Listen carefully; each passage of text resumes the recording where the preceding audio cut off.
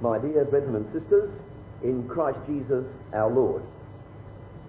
We have before us this morning two very wonderful, informative and instructive parables in the first 14 verses of Luke chapter 18. I believe that we should understand these parables as we consider them this morning from the point of view that the Lord was encouraging us to pray and encouraging us in the spirit and disposition which we should have for prayer. And that is in spite of the fact that the first of these parables was directed to the disciples, whereas the second was directed to the Pharisees in the hearing of the disciples. First of all, I believe that the words of these two parables will have greater weight upon our minds if we consider the context in which they are recorded in Luke's Gospel. We might ask ourselves, why should these two parables be set where we find them? They might well have occurred anywhere in Luke's Gospel, but they don't. We find them here in chapter 18 and verses 1 to 14. We believe that the reason for that is in the general context of Luke chapter 17 and 18. You see, when we go back to chapter 17, we, in a sense, have the beginning of a new section where we find the Lord confronted by the Pharisees. They come to him and they ask, when will the kingdom of God come? And his reply was, it's not much good you asking when the kingdom of God is going to come, when you can't even recognize God's royal majesty in your presence.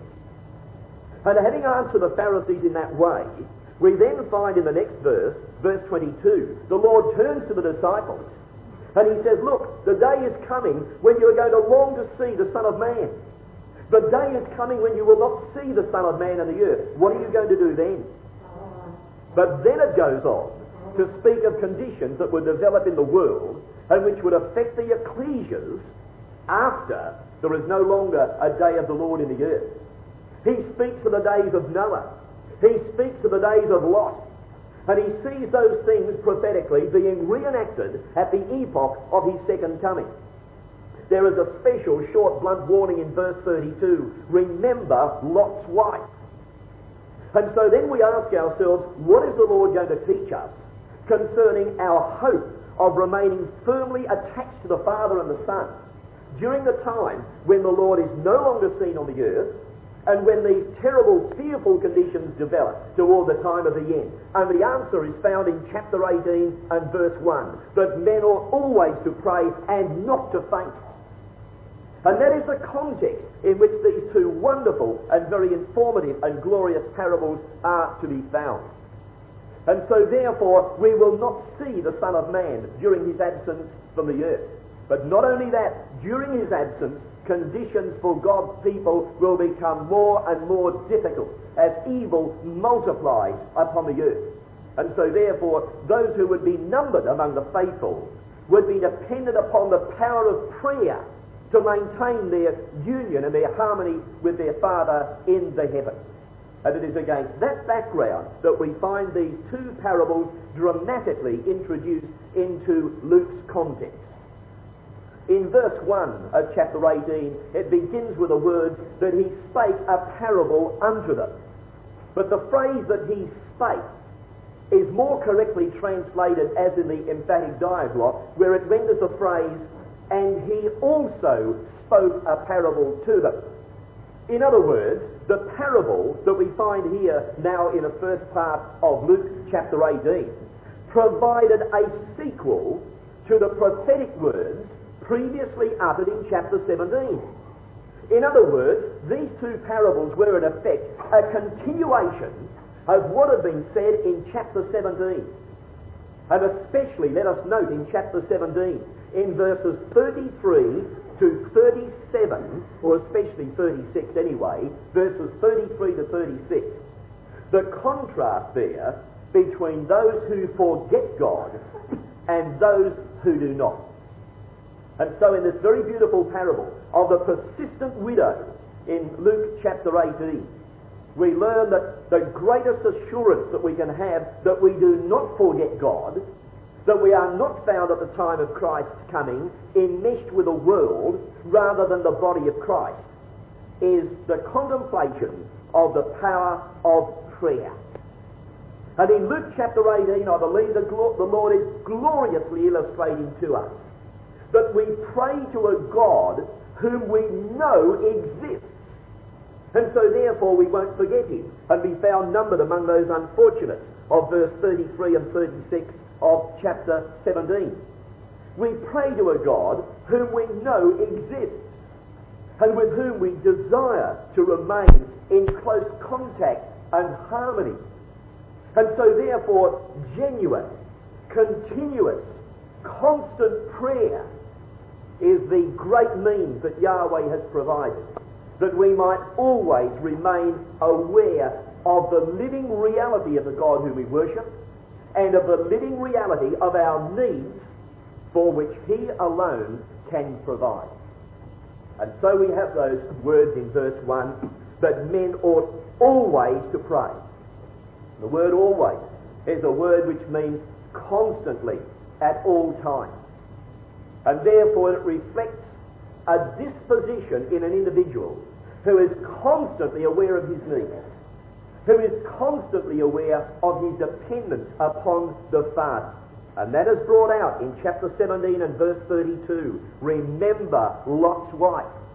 It is brought out in chapter 18 and verse 13. God be merciful to me, a sinner. And that is why the Lord says that men ought constantly, at all times, to pray.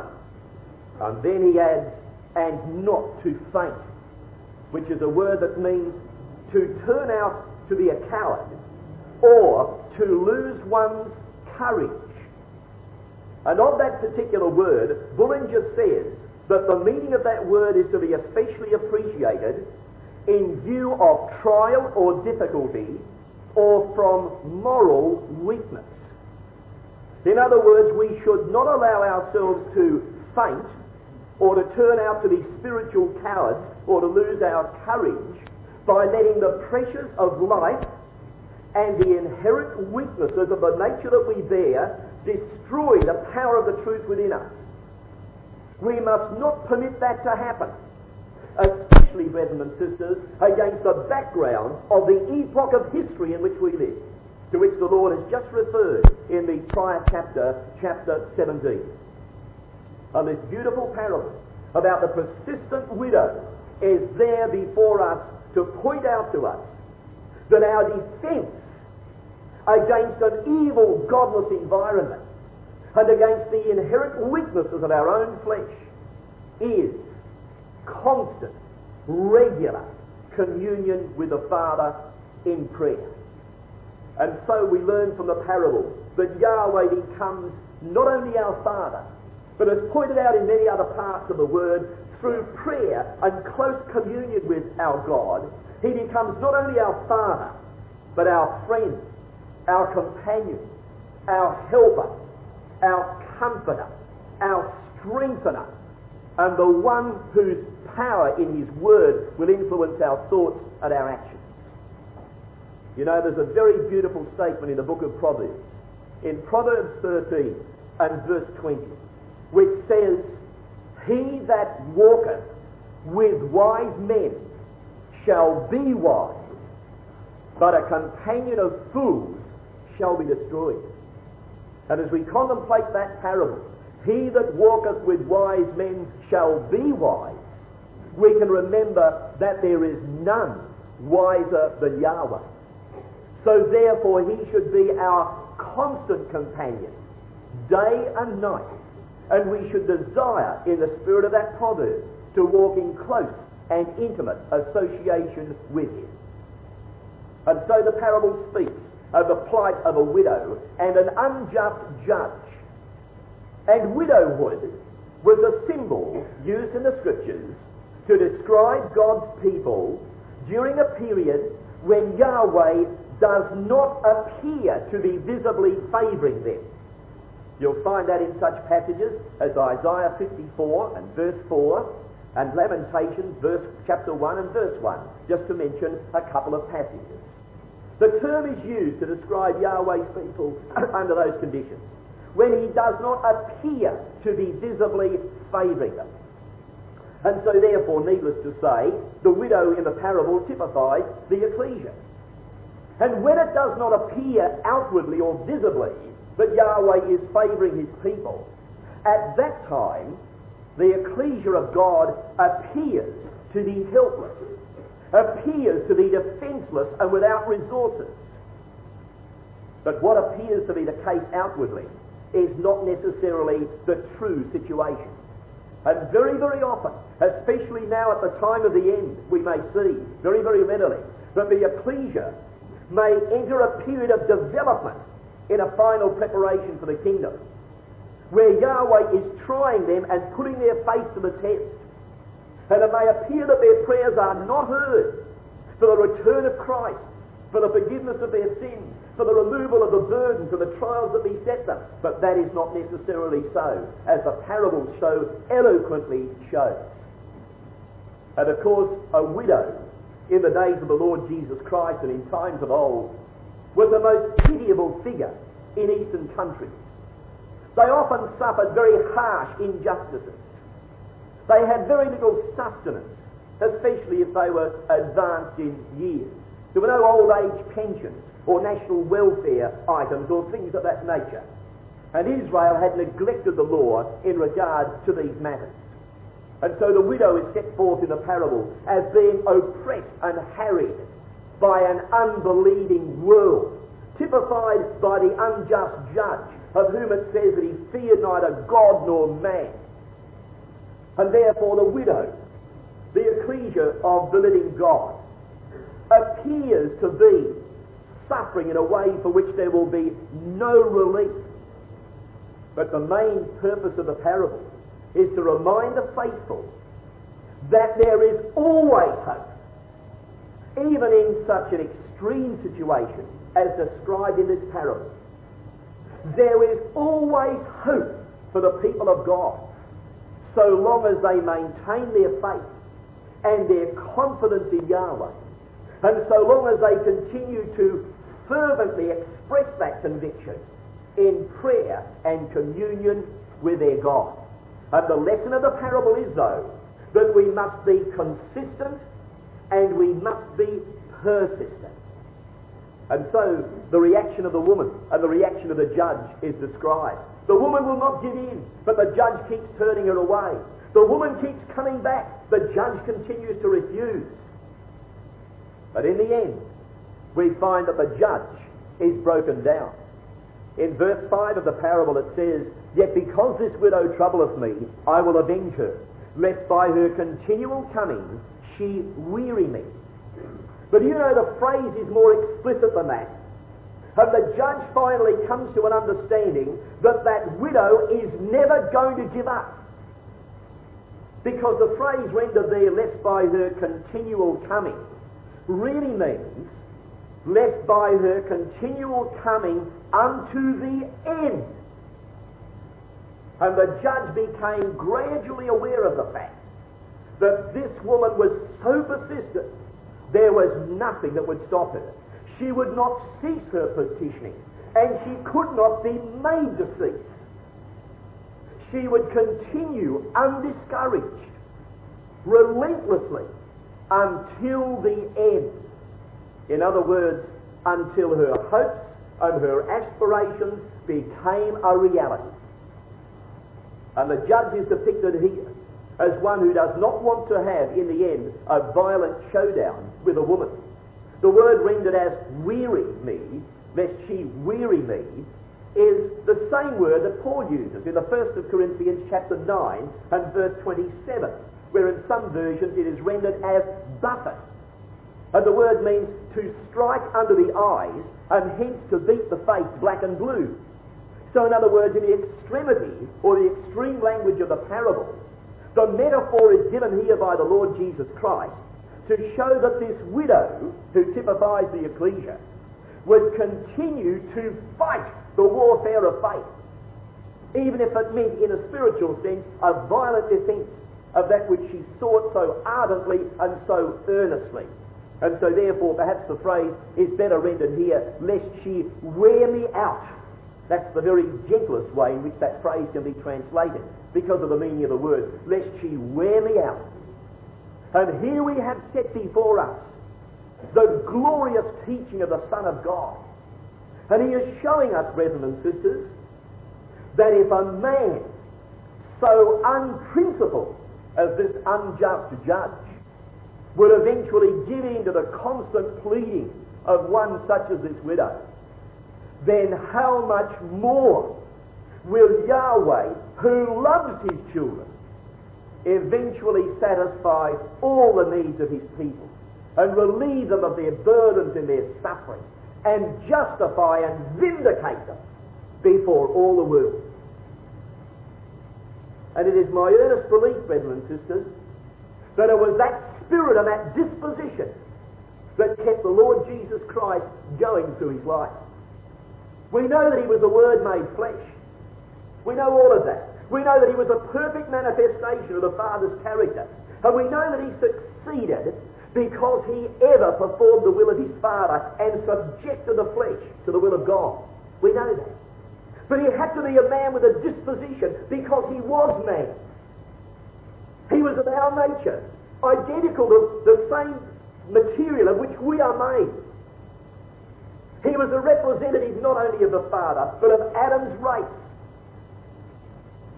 And it was that spirit and that disposition that took him through life, knowing and being aware that in spite of the unprincipled treatment that he received at the hands of men, the difficulty in living the truth, that if he maintained his constancy, if he maintained his persistence in his worship of Yahweh, that the Father loves his children and must eventually justify those who remain faithful. And so in verse 7, the Lord, having spoken in verse 6, hear what the unjust judge says, and shall not God avenge his own elect, which cry day and night unto him, though he bear long with them? And that's perhaps a rather difficult expression to accept at times, when things are not going right in our life. There are problems which it seems will never disappear. We pray fiercely, we pray ardently, we pray concertedly, but the problems remain. Do we feel that the Father is ignoring us? That would be very unwise if we are faithfully striving to walk in the way of the truth. You know what the Father is doing?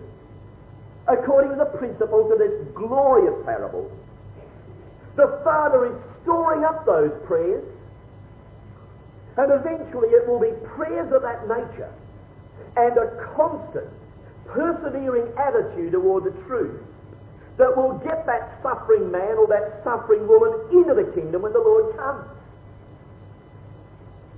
If our trials are not removed, if our problems are not taken away from us and lifted from our shoulders, it is because the Father knows a good reason why they should stay there. It is in the Father's power and the Father's will to remove any trial in an instant. And he will do it that way when the time comes, as the parable shows. But Yahweh, our Heavenly Father, permits suffering to come upon his servants long after they have begun to pray for deliverance.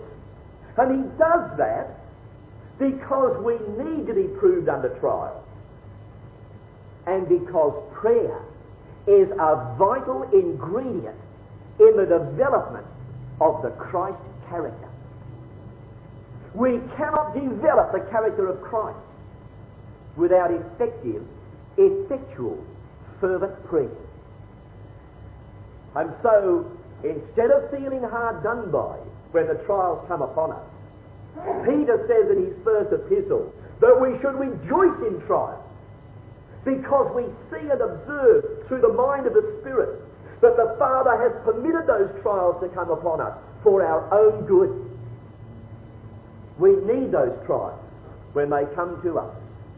And so therefore, prayers from the faithful, although they appear to remain unanswered, are not. Those prayers are stored away in the mind of the Father, and he remembers them all. And in his own good time, those prayers will be answered. and relief will come to the suffering, persecuted, oppressed saints of Almighty God. And the Lord puts it there ever so eloquently in verse 7. Shall not God avenge his own elect? Of course he certainly will. But in the meantime, the characters of the saints are being developed. And at the same time, another attribute of the Father's character is being exercised. While the character of the saints is being developed, he is exhibiting toward the world that character of long suffering, giving the world the opportunity to repent and to change their ways and to recognize the truth of God's word.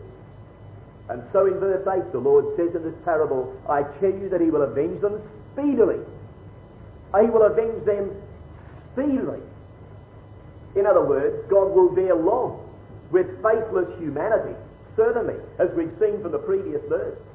But when his judgments do come, they will be swift and terrible. And so it is important to observe here that the Lord did not say that God's judgments would come soon. He says they would come suddenly. And the word means with quickness. The diaglott literal text renders it, he will do thee justice for them in an instant. And so that relief will come, and it will come in the most incredible way.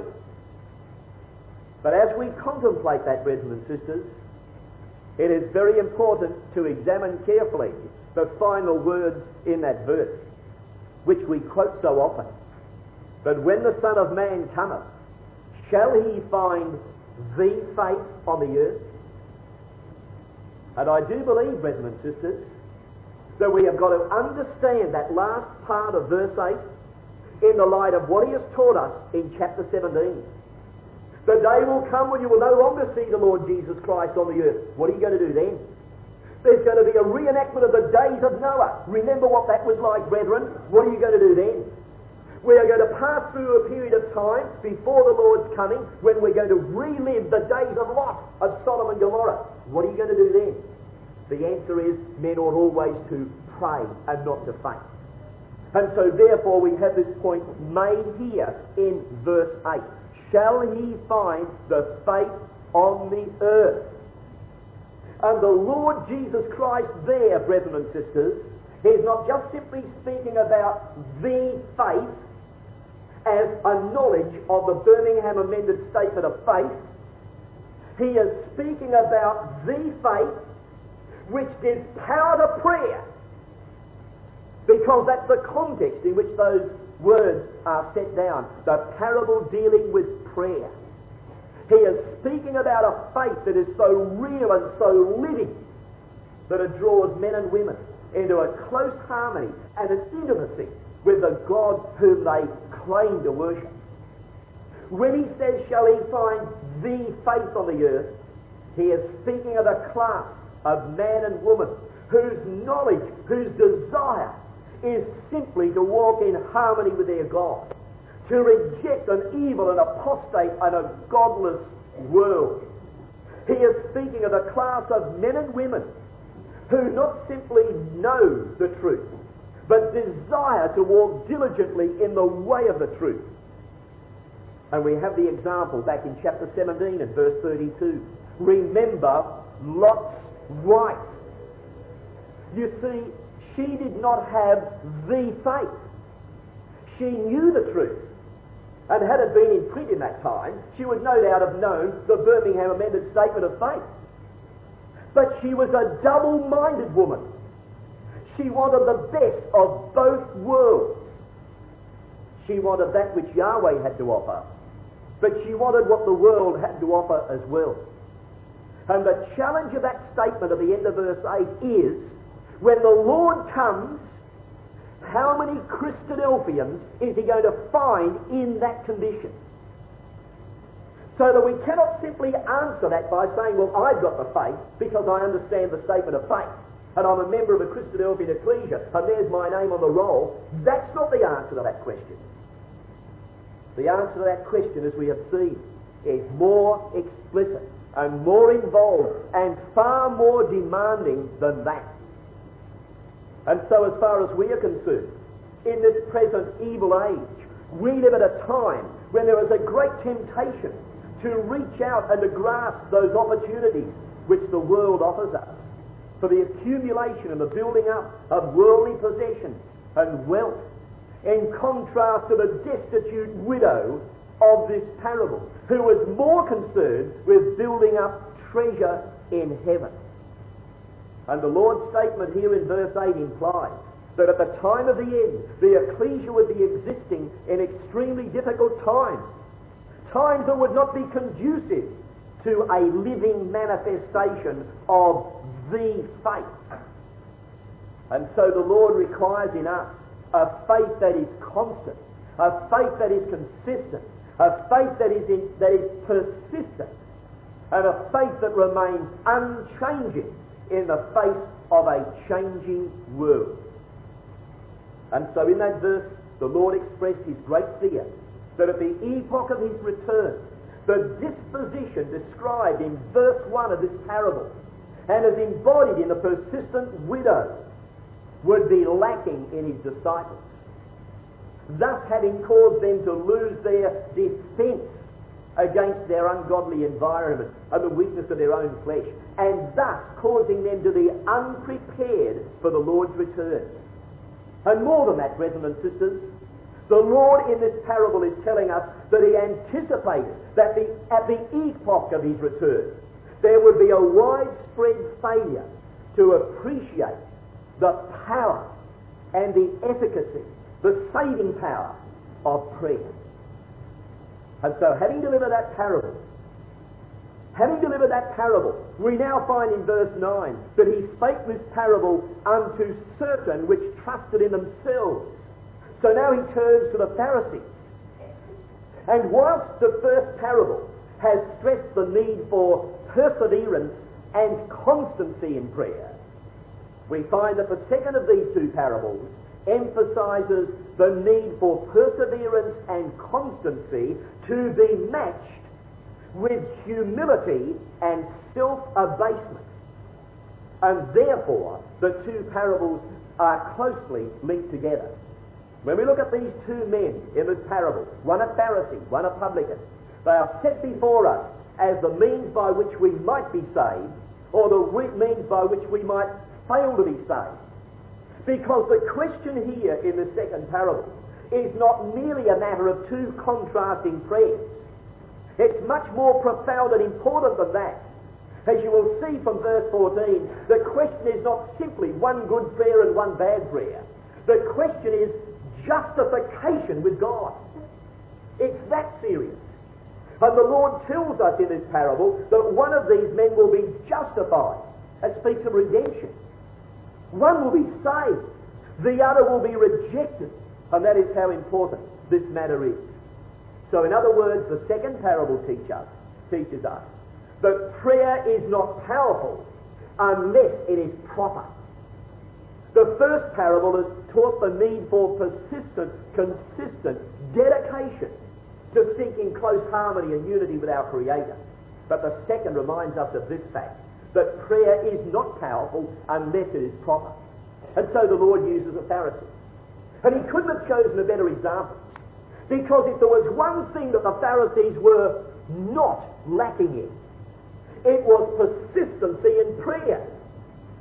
They would pray at the drop of a hat so long as they had an audience. They were consistent and persistent offerers of prayer. But they utterly failed to comprehend the true purpose of prayer. Prayer really, brethren and sisters, is to plead the cause of righteousness. That is the purpose of prayer. It's not a self-centered thing. Prayer is to plead the cause of righteousness. But with the Pharisees, they were pleading the cause of self. And therefore, they lacked a deep love of God because they were so filled with self. And they lacked an awareness of their own desperate needs because they didn't see those needs. And again, the book of Proverbs reminds us of their situation. In Proverbs 30 and verse 12, where it says, there are a generation that are pure in their own eyes, and yet is not washed from their filthiness. So here was the Pharisee. And we read that the Pharisee stood in verse 11. And in view of the fact that the publican stood afar off as an act of humility and unworthiness, the words used here in verse 11 of the Pharisee indicate that he stood in a most prominent position where he might be both seen and heard. So the Pharisee hoped to be admired for his piety by men, not being concerned as how he stood in the eyes of Yahweh. There was a difference between the two men. And the word that dominates the Pharisee's prayer is the word I. It's the most prominent word in the Pharisee's prayer. It occurs 5 times. And notice also the high-handed familiarity that the Pharisee displayed in addressing the great Creator. And his familiarity was based upon his false belief that his own personal righteousness would make God pleased to have such a righteous man worshipping him in this way. And when you look at that prayer, you'll find that the prayer of the Pharisees was based upon 3 considerations. Firstly, he considered himself to be more righteous than those classes of people whom he despised. Secondly, he believed himself to be morally pure. And thirdly, he believed that he adequately met all the demands that God made upon him. And the Lord reveals by implication that in each of those respects he was totally wrong in his assumptions. And he revealed that he was motivated only by pride. And the root of the Pharisee's pride was not merely self-delusion. It was the age-old folly of measuring his own standards of merit by the standards of other men. I thank thee that I am not as other men. That was his standard. Instead of measuring himself against the perfection, the glory, the majesty of the one whom he claimed to worship. And had he done that, he would have been abased to the earth instead of standing prominently to be seen and to be heard by all. And you know, brethren and sisters, this parable is reminding us that when we are praying, there is one thing and one only that has got to dominate our minds. And that is, above all else, the perfect righteousness and holiness of the one whom we are approaching. And it is that understanding that will engender in us the contrite spirit that will make our prayers acceptable to the Father. And you'll notice too with this Pharisee that his prayer to God erstwhile was a judgment upon others, but not upon himself. I thank thee that I'm not as other men, adulterers, fornicators, extortioners, and so on. I thank thee that I'm not like that. His prayer was a judgment upon other men, but not upon himself. And the publican does the very reverse. So we learn here that the Pharisee had formed an assessment of his own character, and it was wrong, because he had not assessed his character in the light of the character of the one whom he claimed to worship, and therefore he was the object of self-delusion. I thank thee that I am not as this publican.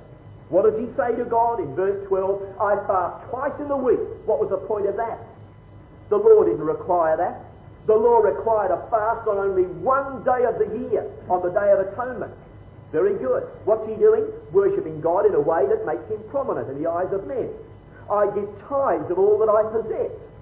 Again, not in accordance with the requirements of the law.